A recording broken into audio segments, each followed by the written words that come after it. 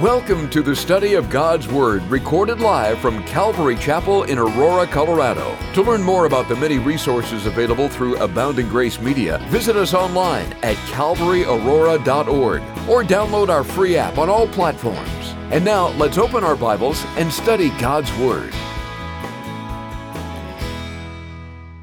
Amen.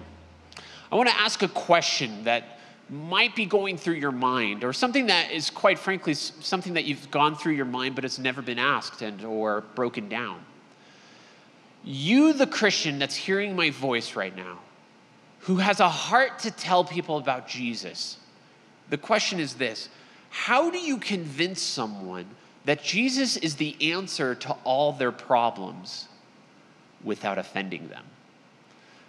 It's kind of a hard thing. I mean, it seems like a hard task. It's not impossible, because the thing that each person in this room has had in common, before you ever heard the name of Jesus, before you ever heard the gospel news, each of us have something in common. Well, quite frankly, each of us had a strong belief in something. And for some of you, maybe it's like, I grew up in an agnostic home. I grew up in an atheist home. I grew up in a home where you die and you're put in the ground and that's it. Nothing happens after you die. And then all of a sudden you hear the gospel and you're confronted with something that you emotionally and philosophically attached yourself to. And all of a sudden, either the gospel is true or it's not.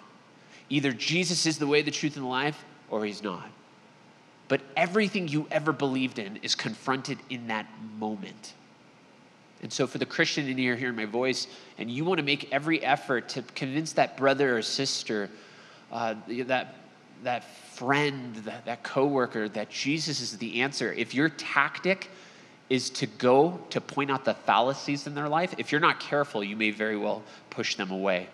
Because the truth be told, what you're trying to do, you're attempting to convince men and women to abandon everything they believed in pre-Christ in order to now passionately attach themselves to the gospel message. So I ask the question again: how do you convince someone that Jesus is the answer to all their problems without offending them? You ready for the answer? You can't. You just can't. The gospel is offensive.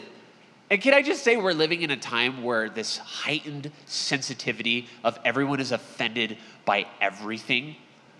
Everything, but certainly not people online. People online are never offended by anything. What do you mean you don't buy organic food for your family? I didn't know you don't love your children. What do you mean you don't watch Fixer Upper with Joanna Gaines? What do you mean you drink your coffee black? It's because I love Jesus. That's why I drink my coffee black. Everyone's offended by something. Everything offends everyone. Whether it's family drama, social media, work environment, politics, guest speakers for Ed Taylor. We're offended by something. We're always offended by something. Even organic food falls into that category. But can I just say something? That the gospel message was offensive before being offended by everything was cool. It's true. But you understand why, though. The gospel is offensive because the cross offends the very person that, again, attach themselves philosophically, passionately, and emotionally to, that all of a sudden now Jesus is the way, the truth, and the life, or he's not. And it confronts you with, follow Jesus with your life because he loves you and he's the answer.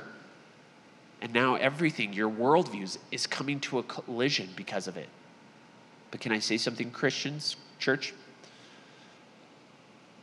The gospel, although despite being offensive, we still need to speak the truth in love.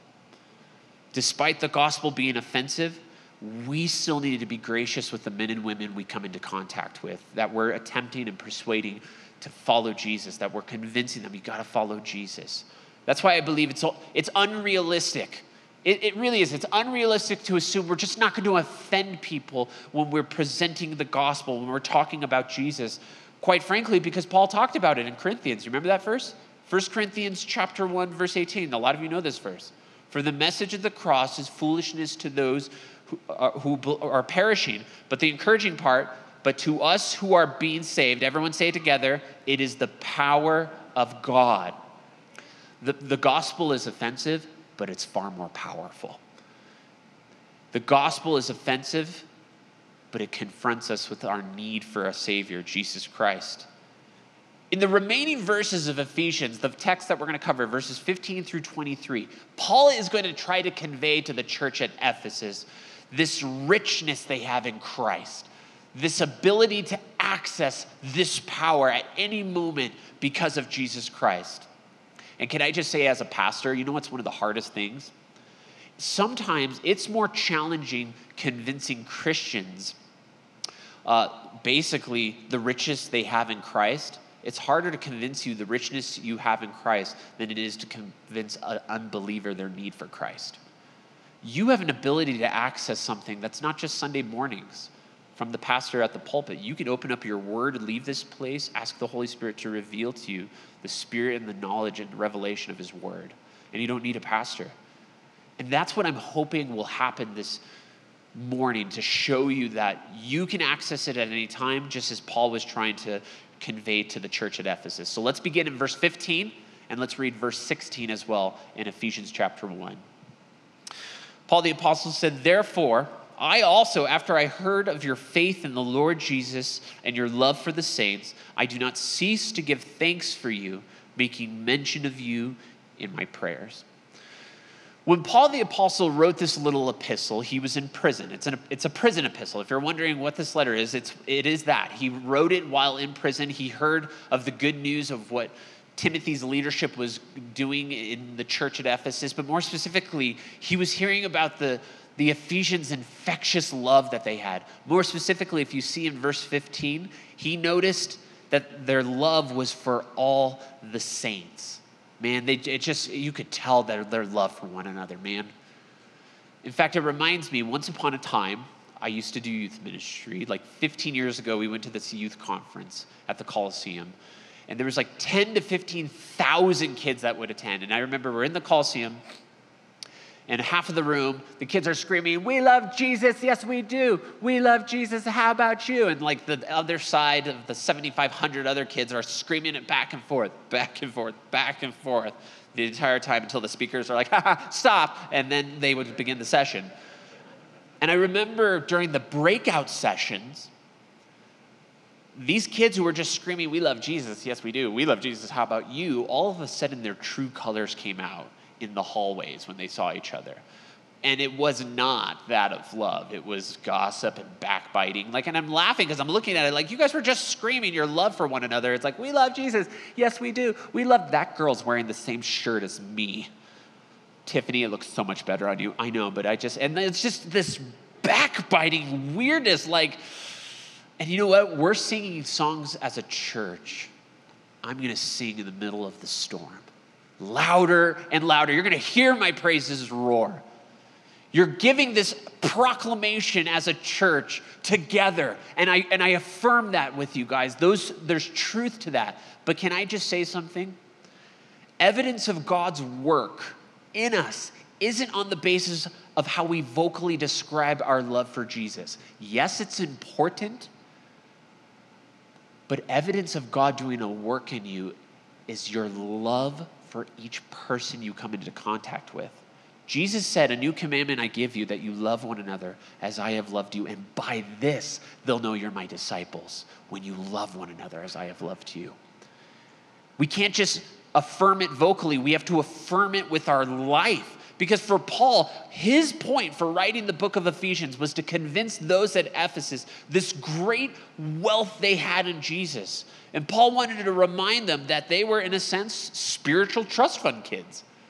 Each person in here, you identify with Jesus, you love Jesus, and you gave your life to him. Well, guess what? You have a spiritual trust fund that you can access at any point. Which reminds me of a character by the name of William Randolph Hearst. Have you guys heard of this guy? This man was known for his treasures by the art he collected. His fortune was by all of this amazing art. Well, he had heard that there was a piece of art that he just wanted, and he needed it. And so in his mind, I got to get this. He sent one of his agents abroad to find the treasure, and he was gone for months, and the agent came back to announce, "I found the treasure, and it was located in William Randolph Hearst's warehouse where he kept all of his other treasures. He had no idea he had it in his possession the entire time. Guys, what Paul is trying to do in Ephesians chapter 1 is to help them understand they have this great spiritual wealth in their possession right now. The challenge is to convince them to access it, to get a hold of it, to use it. Paul heard of their faith in Jesus and their love for the saints in verse 15. He knew that they had more than just faith in God and love for Christians available in their accounts. He mentions them in the sense of, I've been praying for you. He says in verse 16, I don't cease to give you thanks, making mention of you in my prayers. Don't you love interacting and bumping into people at church? And they're like, brother, I've been praying for you. Sister, I've been praying for you. Hey, the Lord put you in my heart. For some of you, it's like, why? Why would he do that? I'm not doing anything bad. Why was he praying for you? I'm so thankful for your pastor because he often sends me text messages, random parts throughout the week. Hey, thinking about you, praying for you, John. How can I pray for you? You guys see a lot of the pastor from the pulpit, but you don't see a lot of the behind the scenes. And can I just say he richly blesses me. Marie richly blesses my wife, Carolyn. And it's the trickle-down effect. I know his infectious love. You guys see that, and you want to do that with one another. Paul the Apostle was that. Remember Paul, he said, imitate me as I imitate Christ. Paul is mentioning to the church at Ephesus, I don't cease to mention you. Stop mentioning you in my prayers. He did that for all the letters he wrote to the church at Rome, Colossae, Philippi, Thessalonica, and so forth. He was this amazing preacher. I dare say even a greater teacher. But for me as a pastor, as I'm reading this, it teaches me that I can't just preach for y'all. I need to pray for you.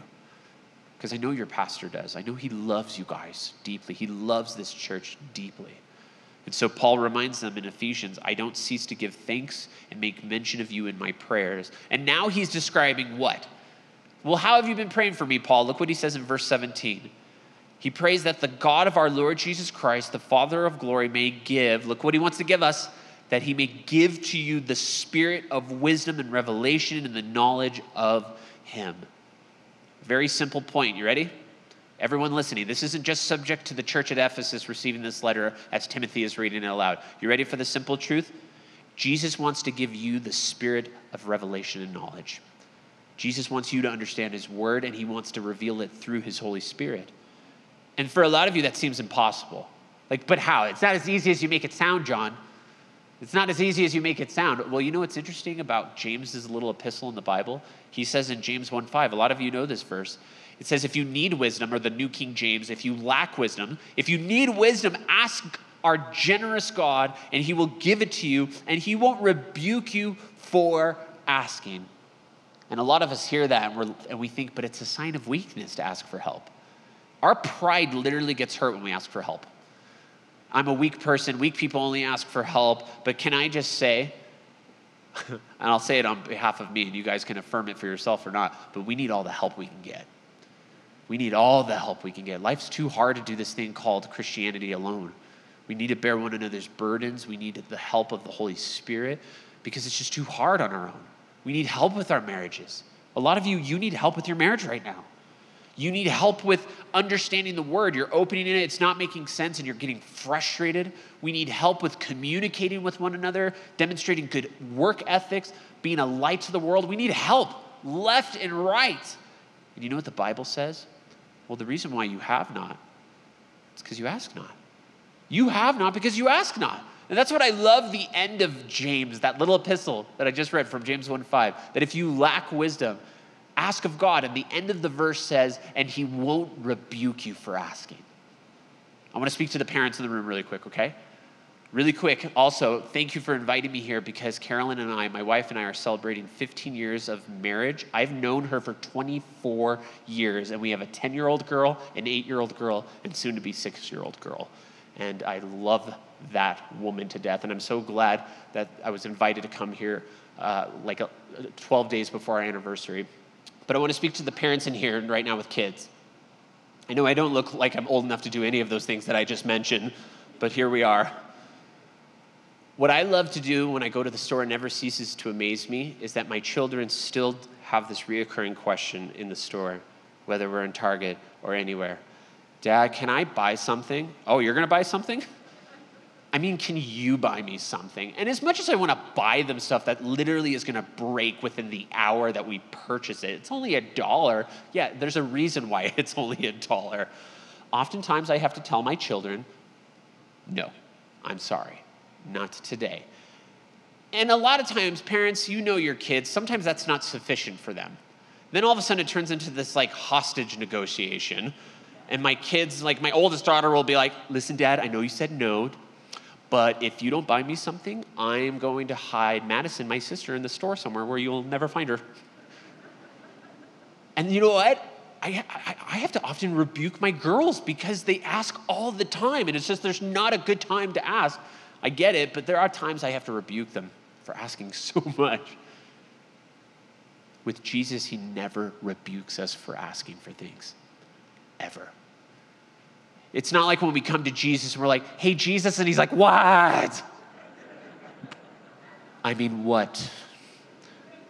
No, we come to Jesus, Jesus, I need wisdom, and he's going to say, yes, and I'm glad you finally asked me because I'm the only one that can supply you with it.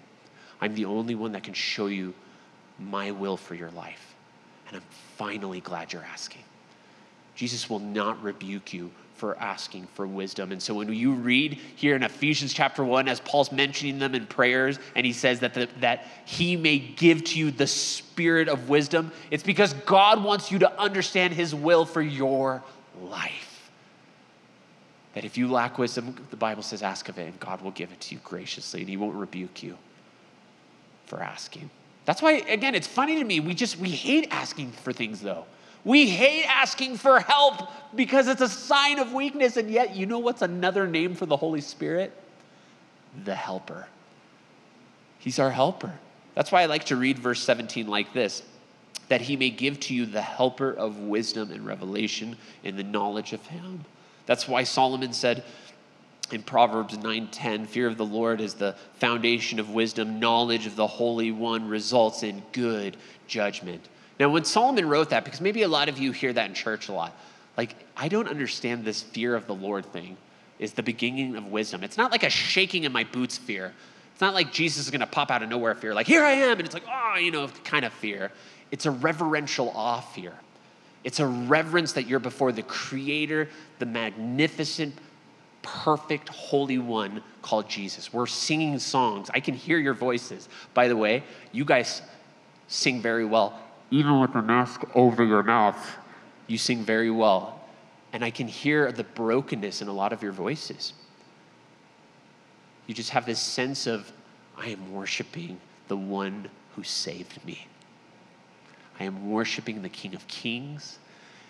And I am worshiping the very God of the universe. There's that reverence. That's the reverential awe that I'm talking about. The fear of the Lord is the beginning of wisdom. It means you have a healthy biblical fear. That's what it means. And in this case, once you seek this knowledge that Paul wants us to access in Ephesians 1 and this spirit of revelation, well, you have to have the fear of the Lord is the beginning of that wisdom.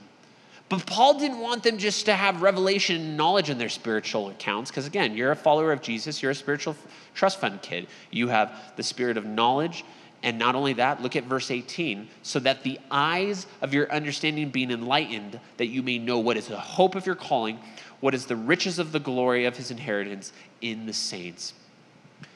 Paul wanted them to understand that all God had given them in Jesus Christ. More specifically, if you want to understand the supernatural work by the end of service, and you're going to walk out of here and either remember most of what I said or not, it's this one thing. If you want to access the spiritual knowledge and revelation, then your eyes, as he put it, the eyes of your understanding will be enlightened. They're opened. Have you ever had that moment, that aha moment, when your eyes are open and it's like, I get it? And the Spirit kind of reveals to you, yes, because I'm showing you the goodness of who I am. And then it's the aha moment because you know the hope of your calling now. Not only that, but you know the riches of his inheritance. And for a lot of you, it's hard to know what even hope is because how you define hope, how you measure hope. And yes, you can look online and look up Webster's Dictionary, define hope, and it will say something like the feeling that what is wanted can be had, or the events that turn out for the best. And it's like, okay, that sounds about right. But the problem is, for a lot of you, your hope is defined as your security. And is it safe to say that we put our hope and security in a lot of areas that fail us? We put our hope and security in the media. Sorry about that. We put our hope and security in our finances, in politics, in your sexuality, in your job title, in your bank account. And we look at all of these things, but what happens when the very thing that you define as hope and security, those things, and the list goes on and on, what happens when they fail you? For a lot of you, it leaves you completely depraved and hopeless. What is the point to live? And King David, the king of Israel, put it best to understand what hope really was. Listen to this. Psalm 16:9. He said, "Therefore my heart is glad, my glory rejoices, my flesh also will rest in hope." King David doesn't say, "My flesh will rest in the hopes that things work out, hopefully." Big difference. David recognized God is hope. He is the hope of his salvation. And church, when you place your hope in anything but Jesus, you're gonna be disappointed every time. And for Paul, he's praying to the church at Ephesus that their eyes would open to know the hope of his calling. And God knows what this hope is. And here's the encouraging thing. He wants us to see it. Oh, church, he wants you to see the hope of this calling. Very much so, a lot of you know this verse, Jeremiah 29:11. "For I know," the prophet says, "the thoughts that I think towards you, says the Lord, thoughts of peace and not evil." Look at this last part, "to give you a future and a hope." And that's exactly right. Is it safe to say that people feel most hopeless when they don't know the outcome? Right now especially, a lot of us are wondering what the outcome of this election is going to be, what the outcome of this coronavirus is going to be, what the outcome of your job. Like, we all look into the future, but with anxiety sometimes, like, I don't know what's going to happen, and it's terrifying me. And for some of you, you even in this moment feel hopeless because you're looking at your marriage and you're like, I don't know what's going to happen next with it. My marriage is struggling. Your finances are depleting because of this inability to manage them well, this uncertainty of your health. For some of you, it's like, I'm hopeless because I don't even know what happens when we die. What happens after we die? And maybe for a lot of you, whatever the case is, you're looking in all these areas to determine, is this going to give me hope? No, it's not. Is this going to give me hope? That's not doing it. Is this going to give me hope? And you're looking everywhere, and here's Jesus waving his hand saying, hey, I know what you need. I have a plan, and this plan, it's a good one. And it's a plan for a hope for your future. And I want to show you. And it's in those hard moments that we say, okay, Lord, search into my heart, find any fault within me because I want to know it. I want to know the hope of this calling. And I know there are those of you in here that want to know this hope of the calling in your life. You desperately want to have what Paul prayed, this revelation and knowledge in Christ. And I know, I can see it, guys. You want to know what the hope of your calling is, and you want to know how to access this revelation in God. And it's like, well, tell me, John. Well, then you need to access the power that's in your account. Look what Paul says in verse 19 back in Ephesians 1. We need to know his power. He says, and what is the exceeding greatness of his power toward us who believe according to the working of his mighty power. So here's Paul trying to help them understand, those in Ephesus. Hey, you have access in your spiritual bank account, the greatness of his power and the working of his mighty power. And yes, a lot of you, as you've identified with Jesus, the book of Ephesians talks about this seal that's on our life, this approval, if you will. Like when we give our life to the Lord, we belong to Jesus now. We're property of the Most High, Jesus Christ. And, you know, for Paul, when he wrote that the inheritance that's in the saints, it's this idea that when you die and you come before the Lord, the Bible says to be absent from the body is to be present with the Lord. And that's great. That is an amazing thing that we have to look forward to in this aftermath inheritance. But right now, you're going to leave this room and you're going to be brought with the thought of, okay, but what do I have now? And Paul, what he's trying to tell them is you have a power that is accessed through Jesus Christ and the Holy Spirit, and it exists so that the whole world can see it. Let your light so shine before men that they might see your good works and glorify your Father in heaven as a result. This is the power that Paul wants them to access through the Holy Spirit. Think about it from a timeline. Jesus dies and he rises from the grave and the Gospels kind of end. But then the book of Acts begins. And now you have the disciples who are like, this is it. He's going to set up his earthly kingdom. The oppressiveness of the Roman government is gone because Jesus is in charge. They assumed that was the time.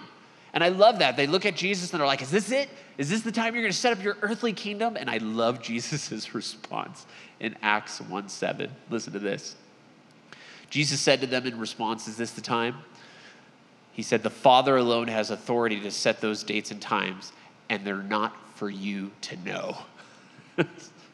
Come on, how disappointing is that as a disciple? Because the disciples, they're just like, this is the greatest. Jesus rose from the grave. This is it. And then for Jesus to say, it's actually not for you to know the times and the seasons when I come back. And I could just imagine the disciples like, we know it's not for us to know, but if you tell us, we promise not to tell anyone. Your kids do that. Parents, you do that to your kid. What are we doing in 5 minutes from now? It's like, I'll let you know when it happens. And for the disciples, that's just got to be a bummer. It's not for you to know the time when I establish my earthly kingdom. Because don't forget, people feel most hopeless when they don't know the outcome of the future. That's hard. That's hard to wrap your mind around. So even though the disciples don't know the outcome of the exact dates of when Jesus is going to set up his earthly kingdom, he doesn't leave it there. He doesn't just say, it's not for you to know the time of the season, and then he ascends into heaven. You know what he says in verse 8 after that? Listen to this. Acts 1:8. Jesus said to the disciples, but you will receive power when the Holy Spirit comes upon you. And you'll be my witnesses, telling people about me everywhere in Jerusalem, throughout Judea and Samaria, to the ends of the earth. So even though you don't know the day or the hour of when I'm going to set up my earthly kingdom, what you do know and can know is when the Holy Spirit comes upon you, you're going to receive power, and you're going to be my witnesses, and you're going to go into the world and represent me. That was the best thing they could ever know. The power of the Holy Spirit allowing them to be witnesses, telling everyone about them, about Jesus, making disciples. And even though they offended people in the process, it still didn't negate the fact that they needed to take initiative because Jesus commissioned it. I get a lot of you are offended and frustrated in this season that we are forever wanting to erase from history called COVID-19. I get it. But can I just say something, as frustrated as you might be, and I'm with you there, it still doesn't negate the fact that we have been given the Great Commission and we have a task before us, amen? We still have a responsibility to tell people that despite the world issues that we're facing, Jesus is still the same yesterday, today, and forever. The fact of the matter is that nothing has changed in terms of this great initiative that we have. And the fact of the matter is, it's not just for the church at Ephesus, because I want you to see who can access this power in verse 19. Paul says, it's for us who believe according to the working of his mighty power. This power is available to any person that has given their life to Jesus, and therefore you have access to the power. But there's a catch, because there always is. There's no way that you're going to be able to exhibit this power in your life if you never access it. And ladies and gentlemen, this is no ordinary power. I want you to see how Paul describes this power in verse 20. Read it with me. The power is described, the greatness of this power in verse 20 is, which he worked in Christ when he raised him from the dead and seated him at his right hand in the heavenly places. Let this bake your noodle for a second. You ready? The same power that raised Jesus from the dead, you have access to. The same power that, as we're singing songs, death is defeated, the King is alive. It's the Holy Spirit. You have access to it even right now. And for a lot of you, maybe you don't fully grasp that, whether you don't believe it or you just don't care. Let me put it this way. Let's assume I told you, hey guys, I'm a very talented pastor that can hack into every person's account here. And by the way, I've deposited $1 million into 3 of your accounts in this room right now. Every person will be like, haha, but maybe he's not joking. And every one of you just start frantically looking at your phones, ripping your masks off and be like, it doesn't matter anymore. Maybe you wouldn't do that. Maybe Ed would be like, brother, sister, that's not good. No. Be a witness. Sorry. Anyways, back to the illustration. Let's say I put that money in your account. Every person would be looking right now. And here's the thing, what Paul is trying to convey to the church at Ephesus. It's not just a select few. Every single one of you has access to the same thing that raised our Savior from the dead. And so the issue is they believe it or they don't believe it.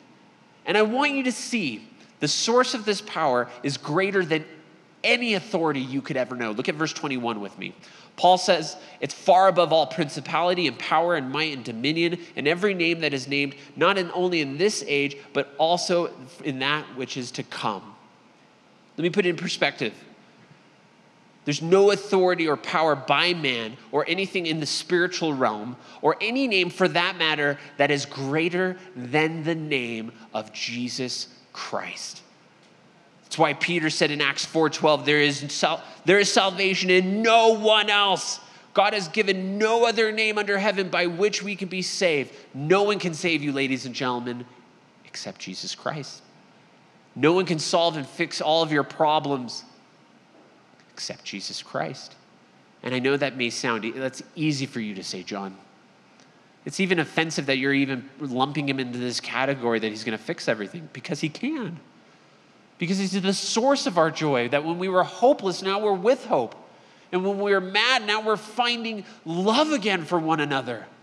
And when you felt like life was pointless, he brought, again, meaning to our life. He can solve everything. And I love that Peter doesn't just say that he's a way, he's the only way. He is the only way to salvation. And that even in of itself is an offensive comment. But offended or not, it's true. My mom is a breast cancer survivor twice. Over the last 15 years, she has been cancer-free. But the first time we heard the news as a family, and everyone, if you're going to go back in time to this moment when the doctor says, you've got cancer, how that shook our family. And then when we thought we beat it and then it came back a second time, it shook our family again. It was literally the worst thing you could ever hear to say, I'm sorry to say this, but you have cancer. And I'm proud to say, and I'm so thankful to God to say that she has been cancer-free all these years, but I can't imagine if the doctor decided all of a sudden, but I'm not going to tell them. What if I offended them? What if I ruined their day? What if I ruined their life with this singular message that you have cancer? The issue with sin isn't so much that it's, the Bible says sin is pleasurable, but only for a season. And it's not even so much that the gospel is offensive because of any other reason except we love sin so much. So even though for some of you, you don't want to hear me repeatedly say over and over again, the gospel is the answer, Jesus is the answer, that in and of itself is offensive, it doesn't negate the fact that you still need to hear it because he loves you so much. And it's because he loves you that the issue of sin has to be dealt with, and he dealt with it at the cross. There is salvation in no one else except Jesus Christ alone. And I hope you're beginning to see why Paul is trying to tell the church at Ephesus to understand this great wealth and power that they had in Jesus Christ. And he didn't want them to have artificial power in the same way we don't. Remember what Paul told Timothy, his young protege and Padawan? Yes, I made that reference. He once told them that there would be men and women who would have a form of godliness but deny its power.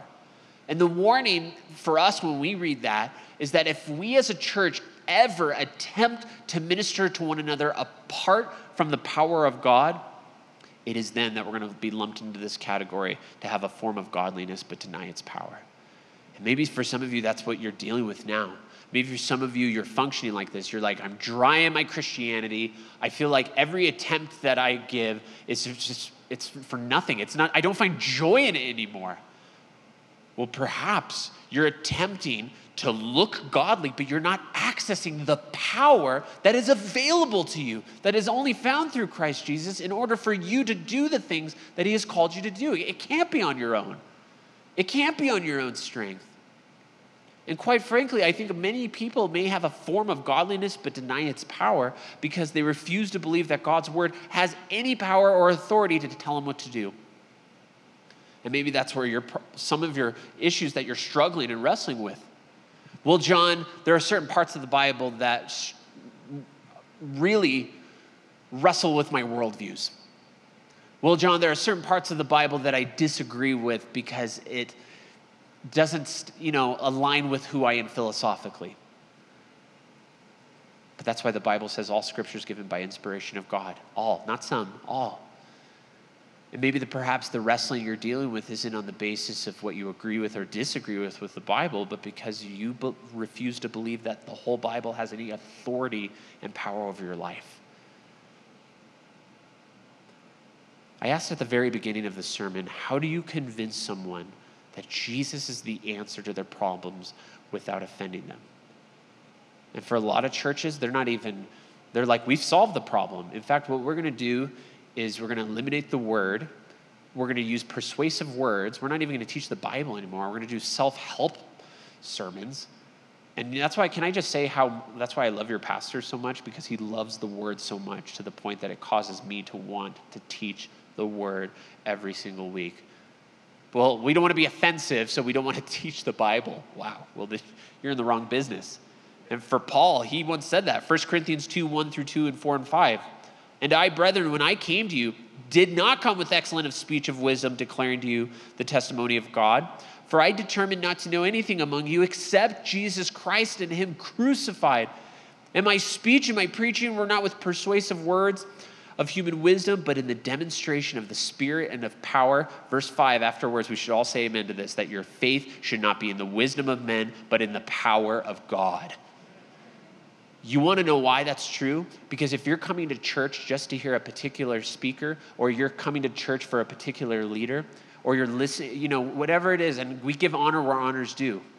But if you're coming to church for that one particular reason, you're going to be disappointed because that leader is going to fail you.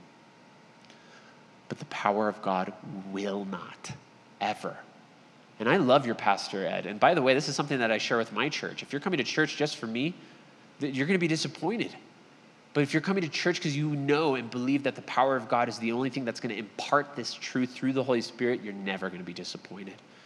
You're going to find joy again. And I get it, especially for some of you, you're like, I can't wait when Ed's here next week. Is he here next week? I don't know his schedule. I was just invited. But what I do know is that you can expect to hear from the Lord from the pulpit because he filters through that. The real conflict becomes when we have to admit that Jesus is in charge of everything in our life. And how do I know Jesus is in charge? Look at verse 22. He put all things under his feet. He gave him to be head over all things to the church. So that means all power is accessible through Jesus Christ and only Jesus. Why? Because he's the head over all things to the church, as it says in verse 22. Jesus is in charge. I'm not. The leaders are not. Jesus is.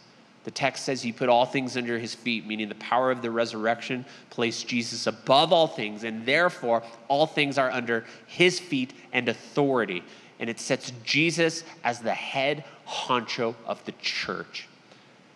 And if Jesus is the head of the church, what does that make the church? Look at verse 23. Which is his body, the fullness of him who fills all in all.